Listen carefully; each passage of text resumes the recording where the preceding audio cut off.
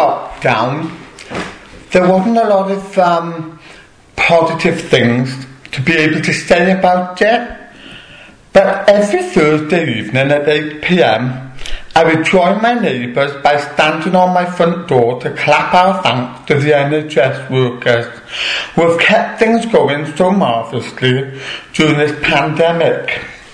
And I must be honest, I love those times because everyone in my street was united together in one common cause. It gave me the chance to get to know my neighbours so much better, even though we had to converse from opposite sides of the street. This got me thinking about streets in general, and in my lifetime so far I've lost count of the amount of different streets that I've lived in. Maybe there's a bit of gypsy in me somewhere. When I lived in Nottingham, our street was extremely long, well over 200 houses, maybe more. We lived in number 167, and the street was cobbled with old-fashioned lampposts that we could throw rope around and swing on, and it just stretched on way after number 167. Maybe some of us in Emmanuel Christian Fellowship have lived in very long streets, and maybe some of us have lived in the same street all of their lives. Needless to say, streets are important, and sometimes in our lives we might travel down some famous streets that we read about in books or see on TV. In London, a place I've never had a desire to go to, but there are lots of famous streets there. Oxford Street with the big shops and stores, Threadneedle Street where the Bank of England is situated, and of course Downing Street, which has been the home of British Prime Ministers for a couple of 100 years. In the well-known board game Monopoly, I love playing Monopoly. I love to try and amass as much money and property as I can. It focuses on train stations and streets. Bond Street, Pall Mall and Mayfair, to name some. Television has some famous streets. Coronation Street, which has been running for 60 years this year, I believe, and is still watched by millions of viewers each week. Who doesn't remember Annie Walker, Albert Tatlock, Ina Sharples and Hilda Hodgkin? A couple of years ago, the BBC had a series called The Street, which I particularly enjoyed, which focused on the life of a different person in that particular street each episode. Then years ago, I'm sure some of the older members of Emmanuel will remember this, there was a series called The Duchess of Duke Street, and who could forget the popular children's programme called Sesame Street. I also remember an old police series starring Michael Douglas and Carl Malden called The Streets of San Francisco. That really takes you back. Music also gets a mention where streets are concerned, what with dancing in the street, and Ralph McTell's lovely song called The Streets of London. The longest street in Britain is reputed to be King Street in Aberdeen, which is said to be about 2 miles long. And one of the longest street names in Britain is St Martin in the Field Church Path. Musicals also feature songs about streets, with Miss Hannigan singing about Easy Street in Annie, and the song The Street Where You Live from My Fair Lady. As a child, I vaguely remember someone in my family buying me a book, which I really enjoyed reading, called The Family at One End Street. There was also a sequel as well, which I really enjoyed, but I do not recall who wrote it. Sweets also get a mention, with Quality Street, and I'm sure many of us love the chocolate and sweets in Quality Street. There are streets in the Bible that have their own significance. And today we are going to look at some of them and see what we can learn from them and how we can put the lessons we learn into practice in our Christian lives. The first street we are going to look at is Jealousy Street. Now I'll tell you a story about my mum. Many years ago when she was a little girl, in the terrace where she lived, there was a girl called Pat. I think she was an only child. But her parents sort of bought her everything. She had a lot of things that other children didn't have. And one of those things was a beautiful fairy doll.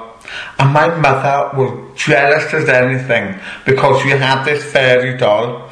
And my mother wanted this doll for herself. Anyway, one day Pat had been out playing and she left the doll on a windowsill and she went indoors. And my mother took her opportunity and she took the doll, took it into her house and hid it. Now, Pat remembered her doll and went out and couldn't find it, and there was a big search, and eventually there was a knock at my mum's door, and my grandfather answered the door, and then there was a lot of explaining to do. And my mum had to admit that she'd taken the doll only because she really liked it and she wanted one for herself. There was a few tears shed and a lot of apologies given. And Pat very graciously said that she would let my mother borrow the doll when they played together. My grandparents bought my mum a little black doll with gold earrings which she called Topsy. She liked Topsy, but it never compared with Pat's fairy doll. Whether we want to admit it or not, we all have taken a trip down Jealousy Street at some point in our lives. Whether we have been jealous of someone's good looks, their home, their career, their gifts and talents, it's so easy to wish we were in their shoes and had what they have. And it was no different for King Saul. He had experienced and achieved several victories in his time. However, the Israelites had been troubled and intimidated by the Philistines and their great champion Goliath. But a young slip of a lad with a heart after God called David killed Goliath and cut off his head.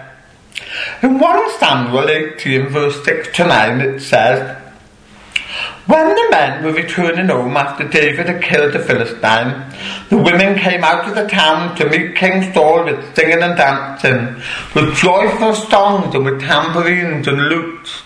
As they danced, they sang, 'Saul has slain his thousands, and David his tens of thousands.'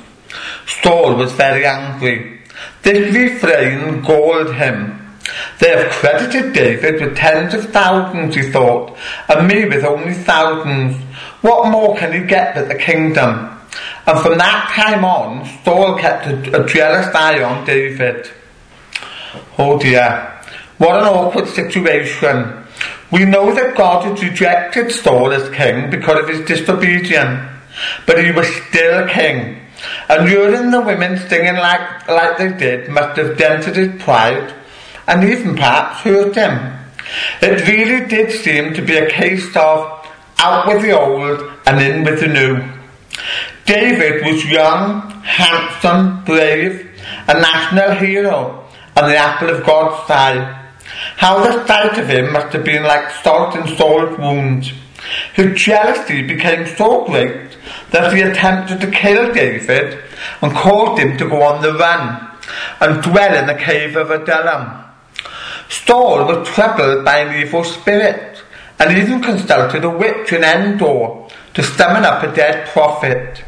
It seemed that his jealousy opened the door to a lot of other awful things as well, which ultimately brought about his great downfall. A tip for all of us: jealousy is a one-way street, best avoided at all costs. Proverbs 1 verse 20 to 26 says, "Wisdom calls aloud in the street. She raises her voice in the public squares. At the head of the noisy streets, she cries out in the gateways of the city. She makes her speech. How long will you simple ones love your simple ways? How long will mockers delight in mockery, and fools hate knowledge? If you had responded to my rebuke, I would have poured out my heart to you, and made my thoughts known to you. But since you rejected me when I called, and no one gave heed when I stretched out my hand, since you ignored all my advice and would not accept my rebuke, I in turn will laugh at your disaster. I will mock when calamity overtakes you." Wisdom. How the people of Israel needed it. They needed to go down Wisdom Street. But they stubbornly cast it aside in favour of their own carnal knowledge, rejecting God's laws and commands, and then turning to idolatry and invoking God's anger and judgment. How very much like them we can be. After all, we are part of the human race, and think that we can go it alone and can control our lives successfully. How wrong we are.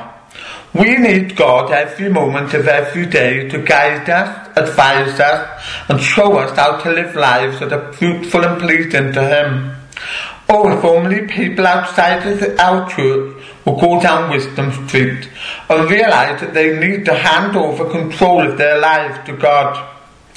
The Oxford Dictionary put it all in a nutshell by describing wisdom as soundness of judgment in matters relating to life and conduct, knowledge, experience, and learning. Let us continually walk down Wisdom Street in our day-to-day lives, ensuring that our living is balanced, well-adjusted, and pleasing to our God and our Maker. Mark 11 verse 1 to 9 tells us, "As they approached Bethphage and Bethany at the Mount of Olives, Jesus sent two of his disciples, saying to them, 'Go to the village ahead of you, and just as you enter it, you will find a colt tied there that no one has ever ridden.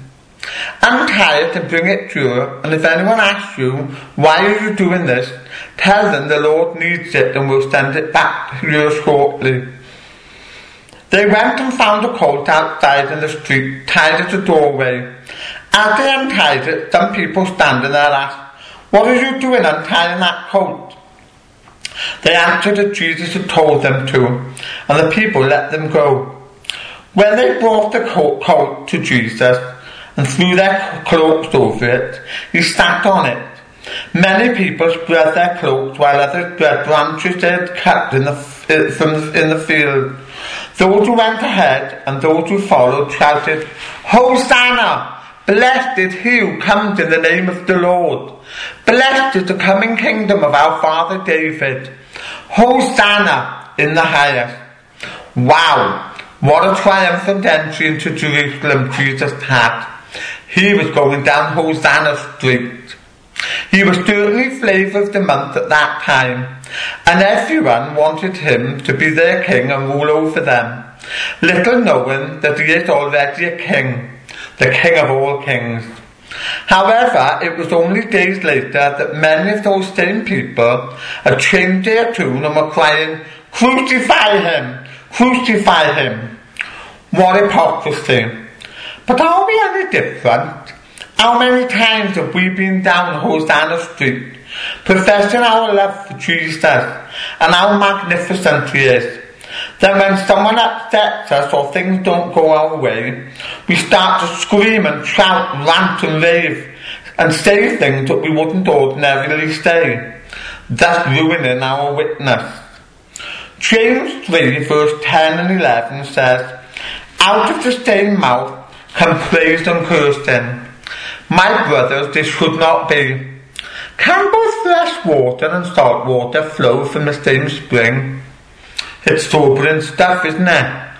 If we happen to take a walk down Hosanna Street, professing how great our God is to others, then let's make sure that we walk the walk as well as talk the talk. In Luke 14, Jesus tells the story of a man who prepared a banquet and invited many guests.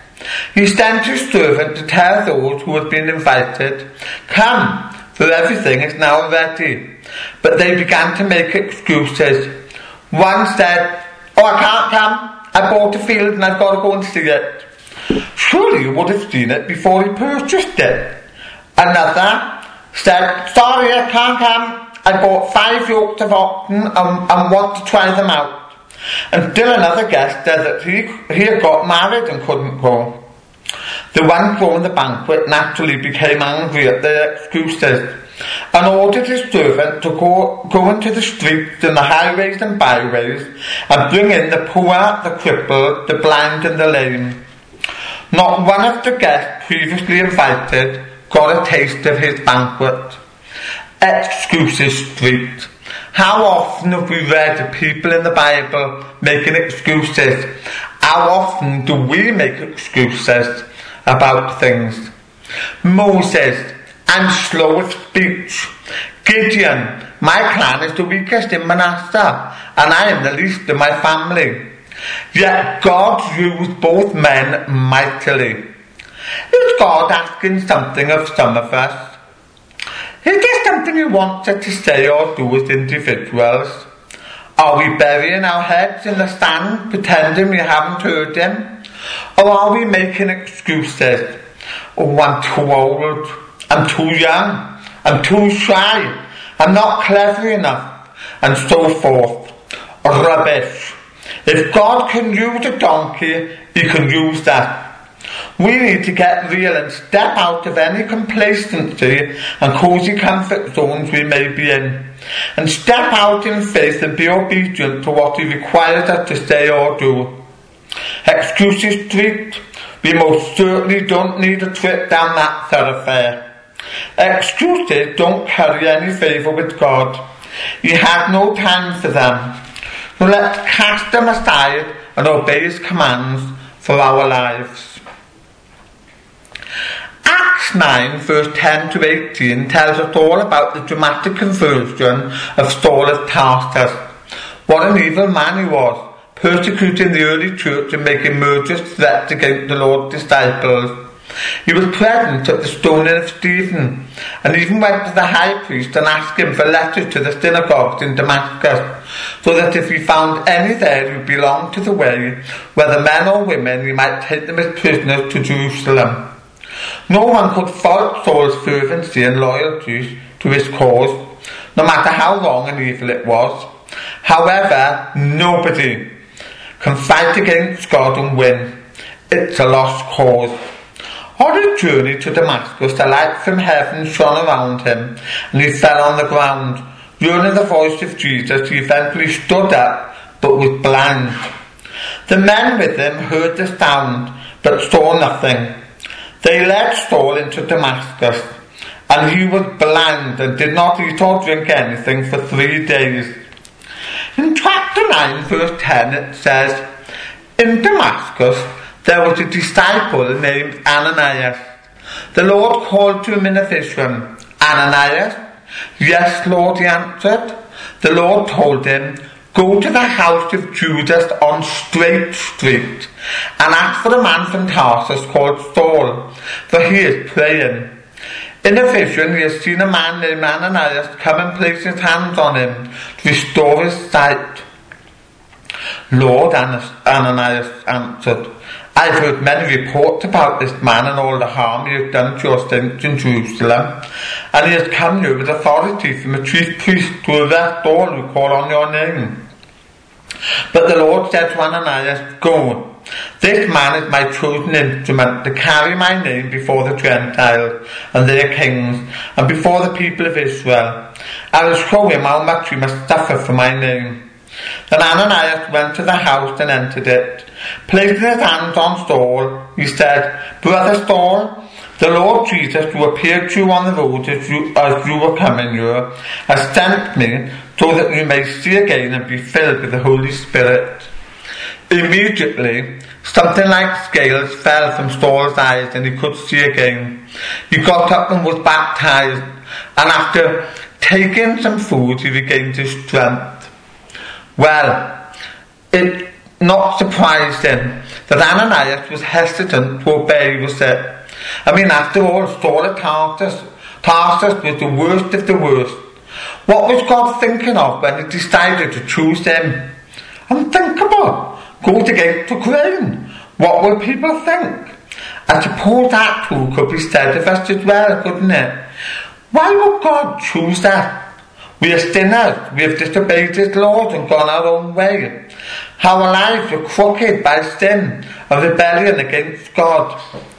But he, because of his great love, mercy, compassion and grace, has taken each one of us down straight street, to straighten out our lives, to change us and use us for the work of his kingdom, and for the glory and honour of his name. Hallelujah. What an awesome God we serve.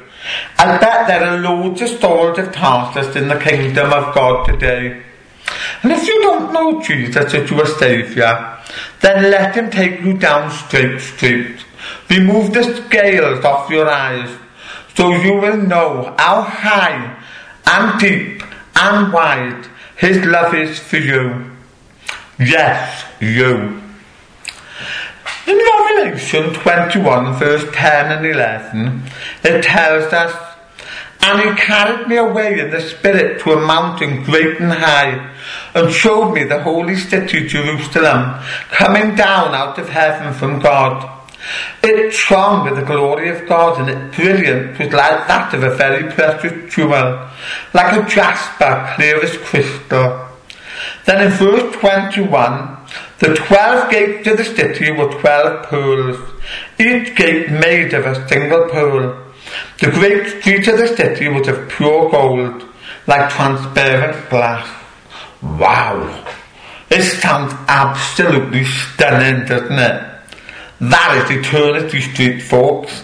And as long as our names are written down in the Lamb's Book of Life, we will get to go down Eternity Street. We will see sights we cannot even imagine. People we have known who have left this life before us. But most importantly, we will see the one who redeemed us by his blood, who bears the wounds of his love for us in his hands and his feet, who has a name above every other name, King of kings and Lord of lords, the first and the last, whose name is Jesus. And we will sing and worship and adore him. Yes, sing praises to him and glorify his name forever and forever.